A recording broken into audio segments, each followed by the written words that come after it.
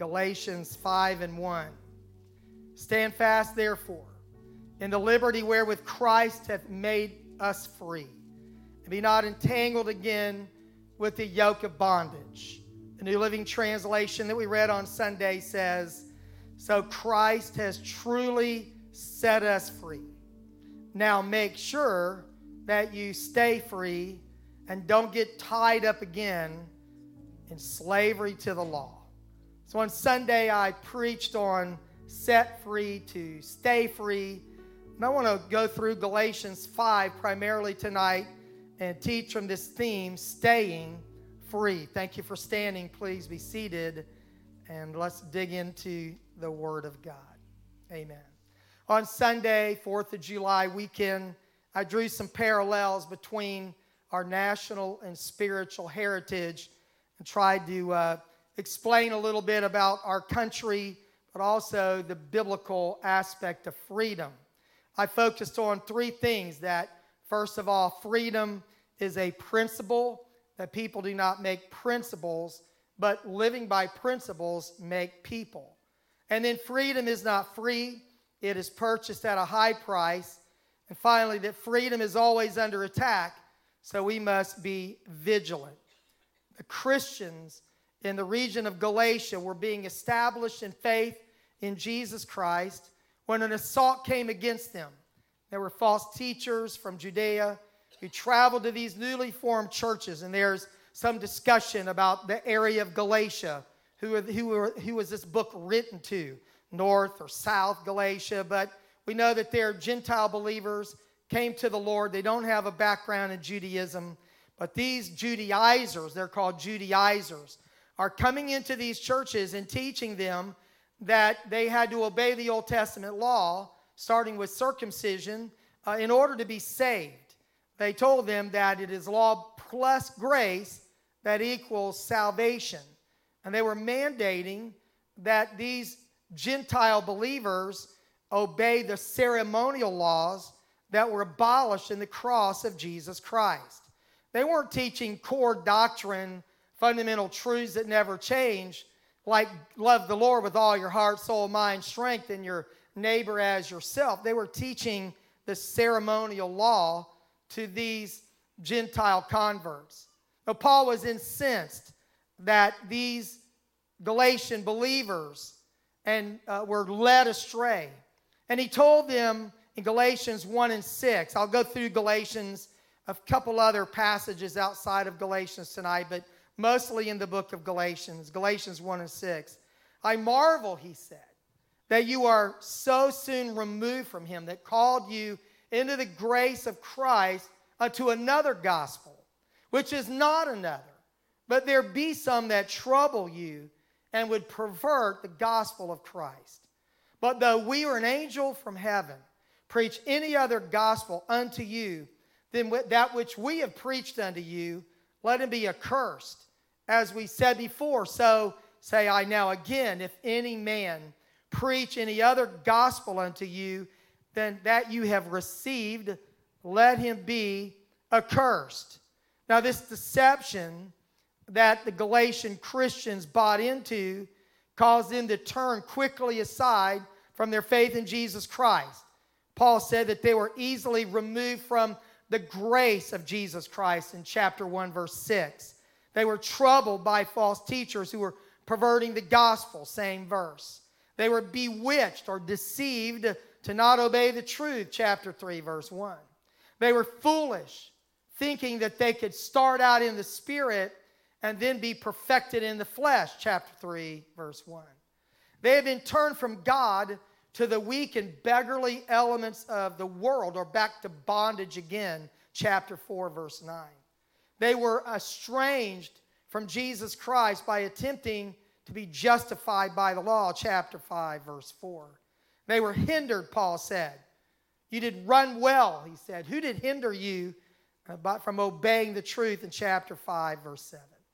I was reading, and I won't talk about this tonight so much, but Paul asks a lot of questions. There are questions to probe the thinking of the Galatian church. And then he gave them some injunctions, some commands and teaching of what they should do. Paul explained to them the role of the ceremonial law in their lives, that the law of Moses was for a limited time. It was a schoolmaster to lead them to Christ. The law served a specific purpose and a very limited purpose. It defined sin. It taught us what sin was, so we knew we had fallen short of the glory of God. The Galatians were told by Paul that they should not submit to the ceremonial law. Instead, they were to surrender to Jesus Christ, and they were to live in the Spirit. They were set free to stay free. They were justified by Jesus Christ, not by the law. Galatians 2:15. We who are Jews by nature, Paul was a Jew by nature, by birth, and not sinners of the Gentiles, knowing that a man is not justified by the works of the law, but by the faith of Jesus Christ. Even we have believed in Jesus Christ, that we might be justified by the faith of Christ, and not by the works of the law. For by the works of the law shall no flesh be justified. And then a verse that you may recognize, Galatians 2:20. I am crucified with Christ. Nevertheless I live. Yet not I, but Christ liveth in me. And the life which I now live by the flesh, I live by the faith of the Son of God, who loved me and gave himself for me. Paul said, I do not frustrate the grace of God. Have you ever frustrated the grace of God? Not really being prayerful, but you are still trying to be godly, not walking in the Spirit, but trying to be spiritual. Impossible, right? Paul said, I do not frustrate the grace of God. For if righteousness come by the law, then Christ is dead in vain. O foolish Galatians, who hath bewitched you? This is Galatians 3:1. Who hath bewitched you that you should not obey the truth, before whose eyes Jesus Christ hath been evidently set forth, crucified among you? This only would I learn of you. Received you the Spirit by the works of the law, or by the hearing of faith? Are you so foolish? Having begun in the Spirit, are you now made perfect by the flesh? So Paul sets this up. He's trying to lead them to see the deception, to get them to understand the power of living in the Spirit. Galatians 5:1, our text from Sunday and tonight. Stand fast, therefore, in the liberty wherewith Christ hath made us free, and be not entangled again with the yoke of bondage. Now, I mentioned this on Sunday, but I wanted to slow this down a little bit, that in the original language, what Paul said is so pointed, just a few Greek words. He said, for freedom, Christ has made you free. He made you free. He delivered you from sin so that you could have freedom in your life. It was not a one-time event. It was for life, and it was for eternity. For freedom, Christ set you free. What Paul wanted them to understand is that because of the price that Jesus paid on the cross to ransom their souls, we were free from sin. Amen. And we do not need to return to our old sinful life. We do not need to let anything drag us back to what we were before Jesus saved us. We were set free to stay free. So he declares to them the purpose of Jesus Christ's work was for freedom, right? Amen. Freedom from the law, freedom from sin, freedom from eternal death, and free from sin to become servants of God. You're not a freelancer. You're not only on your own, doing your own thing. You are set free to be free and to become a servant of Jesus Christ. We are free from sin to be what God wants us to be. Not what we choose to be, but what God wants us to be. The Holy Ghost set us free from sin so we can do what God wants us to do. And it is not the freedom of self-will, but it is the power to do what we should do under the lordship of Jesus Christ. For the shackles of sin were broken by the cross of Jesus Christ. We are no longer slaves to sin, but we are servants of Jesus Christ. We are set free. And being free is the liberation of a person's spirit from the bondage of sin, that we can serve Jesus Christ, free from sin, free from eternal death, free from condemnation. We were made free. Galatians 5:1, the New Living Translation. Here it is again. So Christ truly has set us free.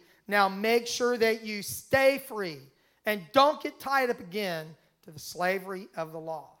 So living free is walking in the Spirit.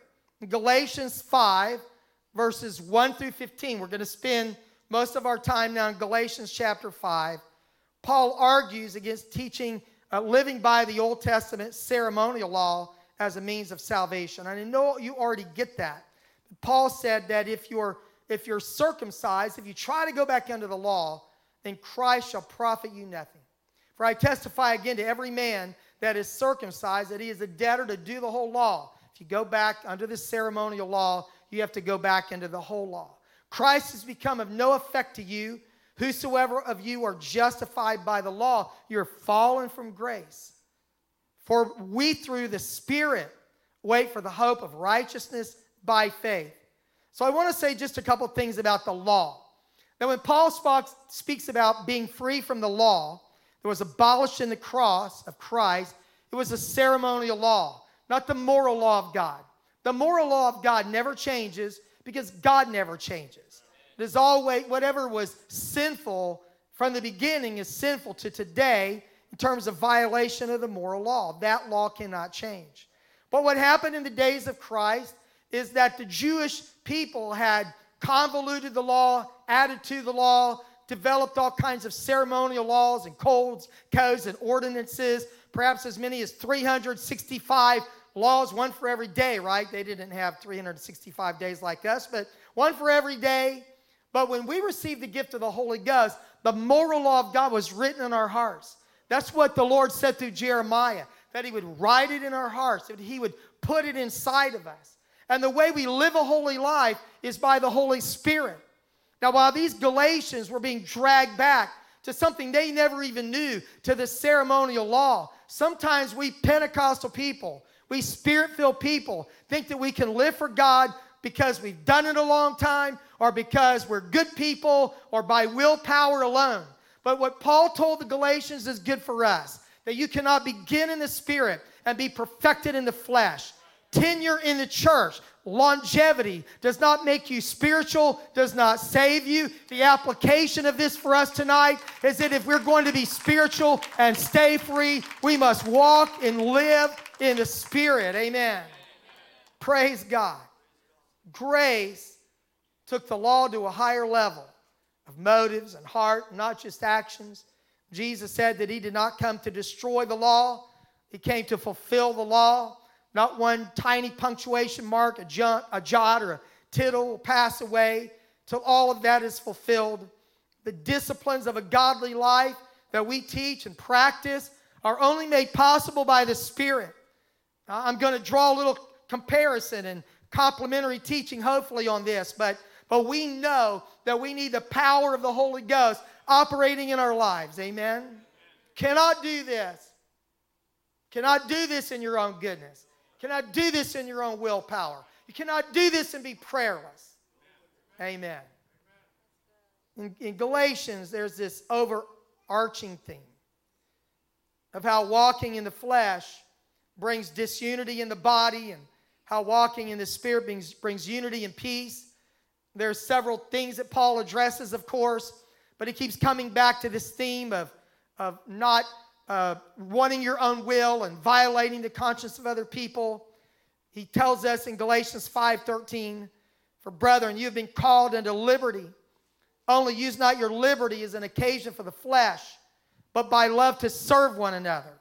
For all the law is fulfilled in one word, even this, thou shalt love thy neighbor as thyself.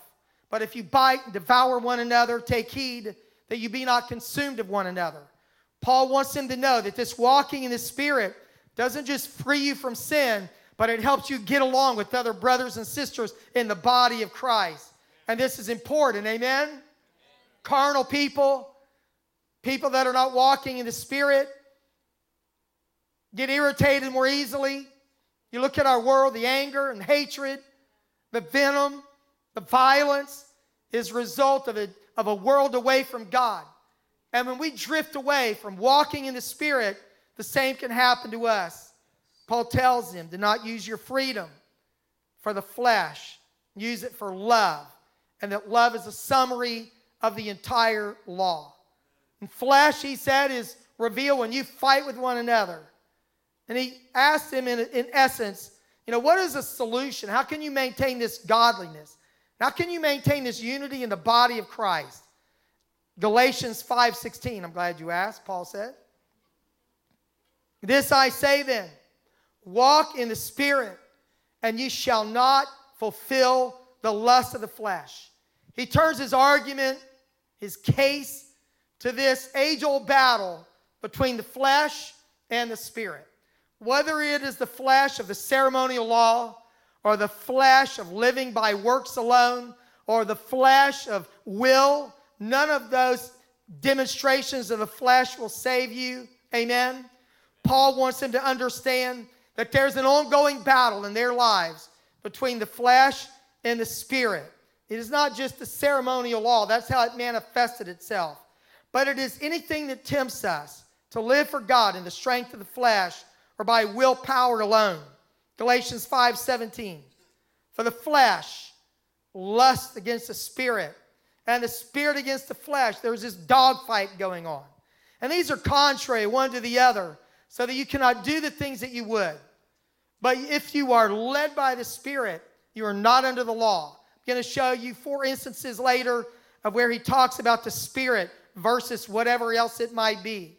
Galatians 5:17 and 18, these 2 verses remind me of Romans chapter 7, when Paul speaks about trying to do the right thing. I know there's the law of the mind, and there's a law of sin, and there's a law of the Spirit of life in Christ Jesus, and there's this battle that is going on. As long as Paul or anyone is trying to live for God in the energy of the flesh, it is a losing battle. But it is by the Spirit, Paul says. If you're led by the Spirit, you're not going to be dragged back under the law. This battle between the flesh and the Spirit. The law defines sin, and if you try to keep the law by willpower alone, it leads to frustration and failure. And I'm not talking about the Old Testament law. I'm talking about the New Testament teachings of salvation and holiness and good living and love. All of those things cannot be maintained in that alone. So Paul tells us that if you will walk in the Spirit, you will not fulfill the lust of the flesh. So I've thought about this verse a lot through the years. Now, some people live their lives dueling with the devil or dueling with the flesh, and there's an aspect of our Christian life that is putting off the old and killing, mortifying is the King James word of the flesh. But what Paul said is if you will walk in the Spirit, if you will have a prayer life, if you will keep your flesh under control through fasting and prayer and engaging with the Word of God, if you will live in an offensive way, not defensive, if you will live in the Spirit and walk in the Spirit, then naturally you will not fulfill the lust of the flesh. Amen.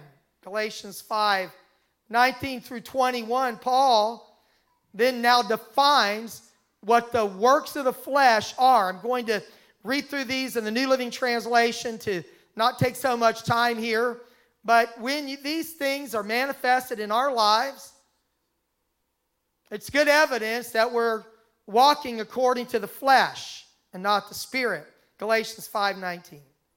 When you follow the desires of your sinful nature, the results are very clear.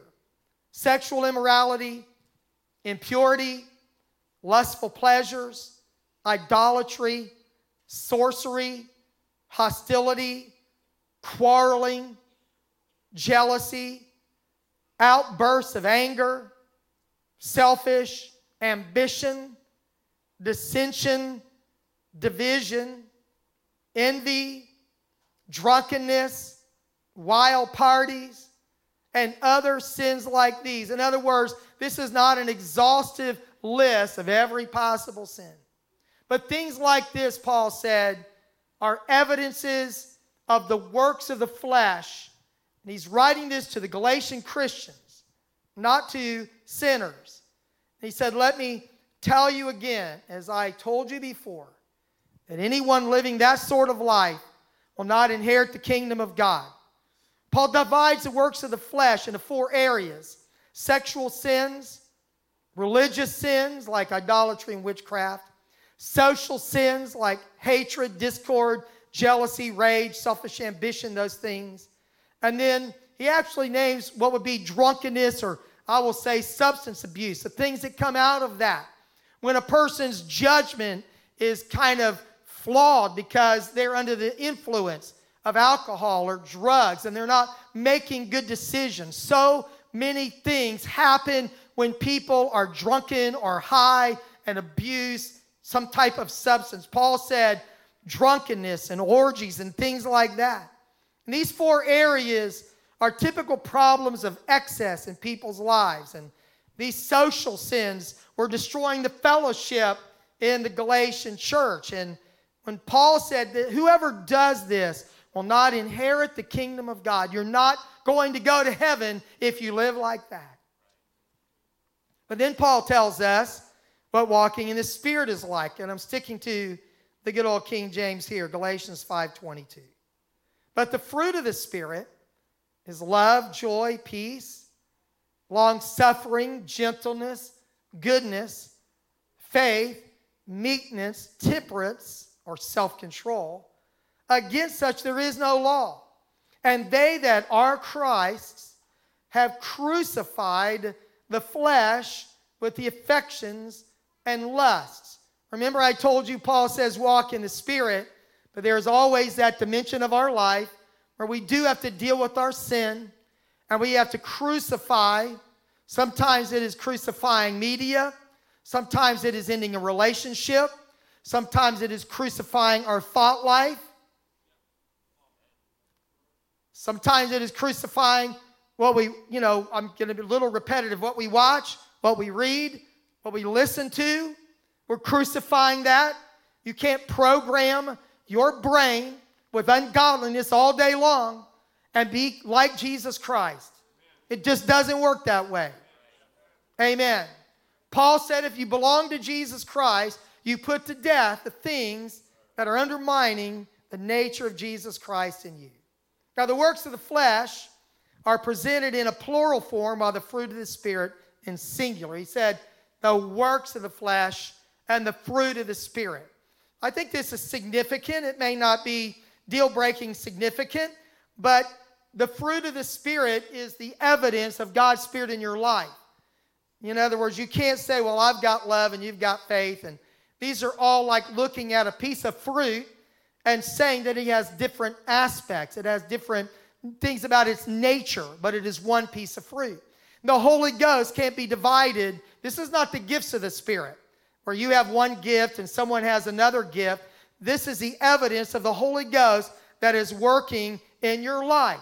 These traits should be evident in us. We should have love and joy and peace. We should be long-suffering. That means to suffer long and be kind, as Paul would say in another epistle. We should be gentle and have goodness. We should be people of faith and submission, which is meekness. And we should have self-control in our lives, not have unbridled passions if we belong to Jesus Christ.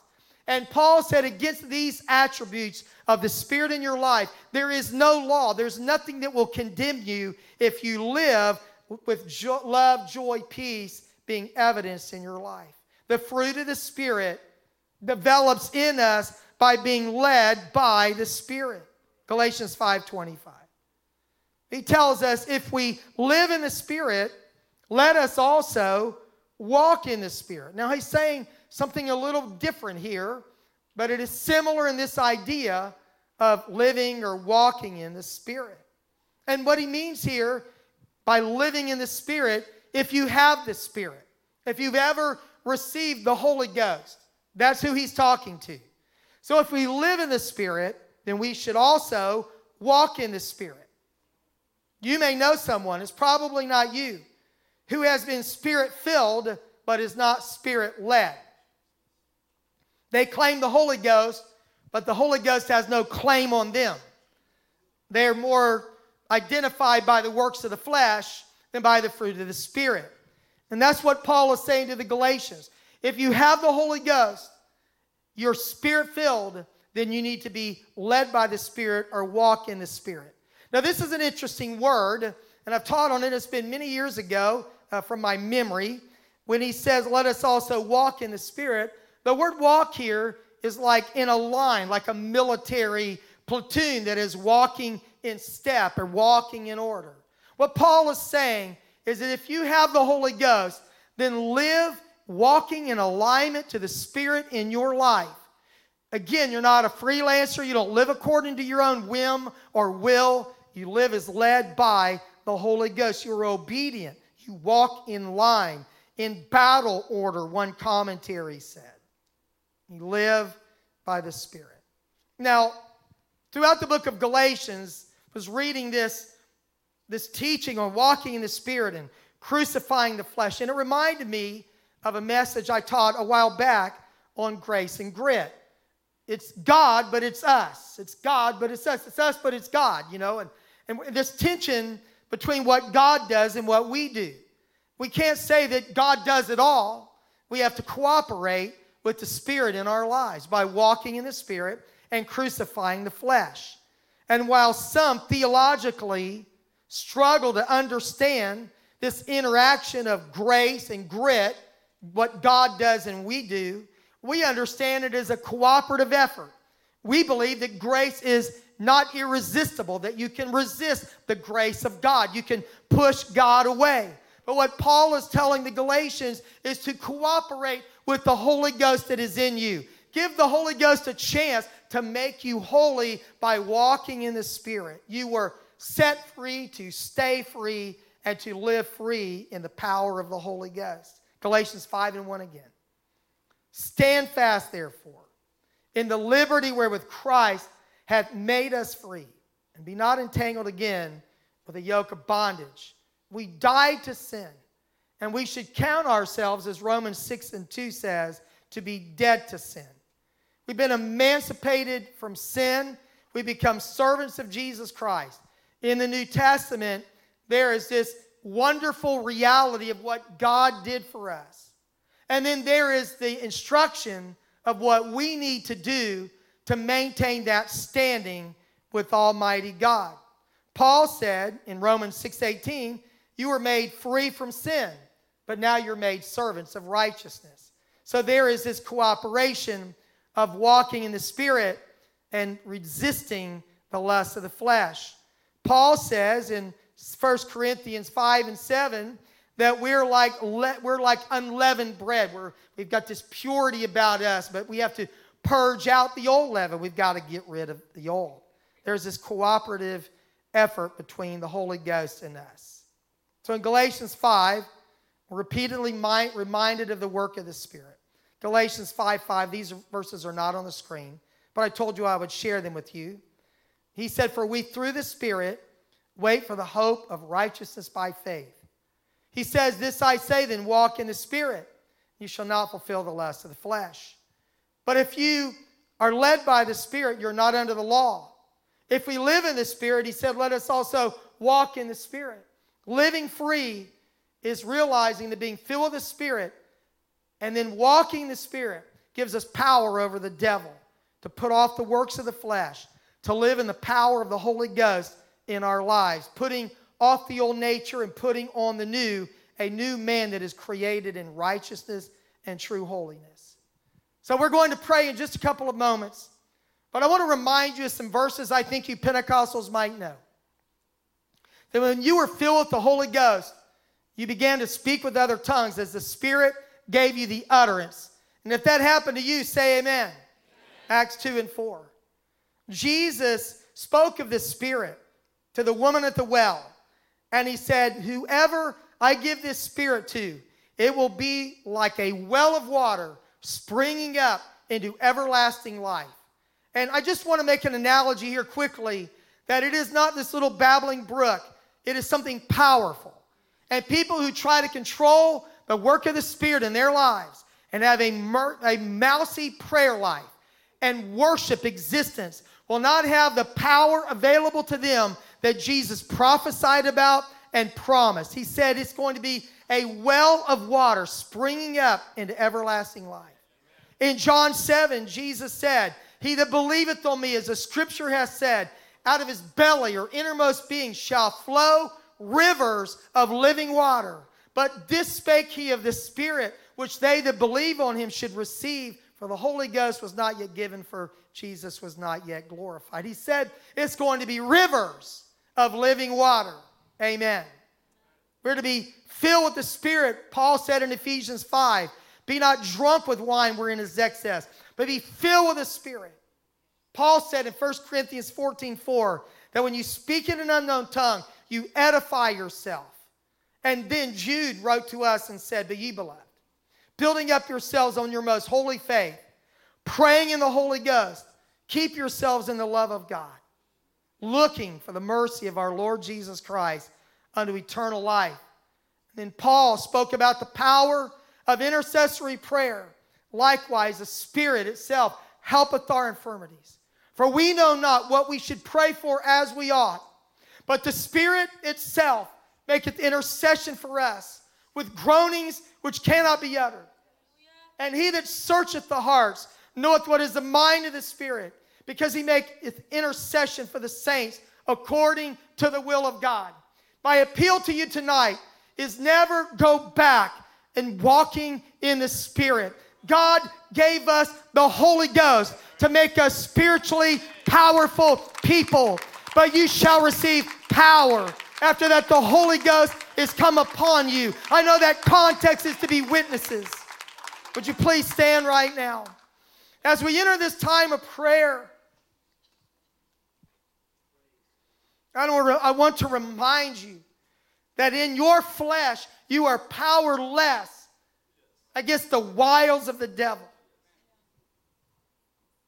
That's the whole point of this message in Galatians. Don't go back. You were set free to stay free. And if you stay free, there has to be a walk in the Spirit, a life in the Spirit. There has to be spiritual vitality that works in you to keep you alive and strong and healthy spiritually. Amen. Where Paul said, if the Spirit of him that raised up Christ from the dead dwell in you, then he that raised up Christ from the dead shall also quicken your mortal bodies by the Spirit that dwelleth in you.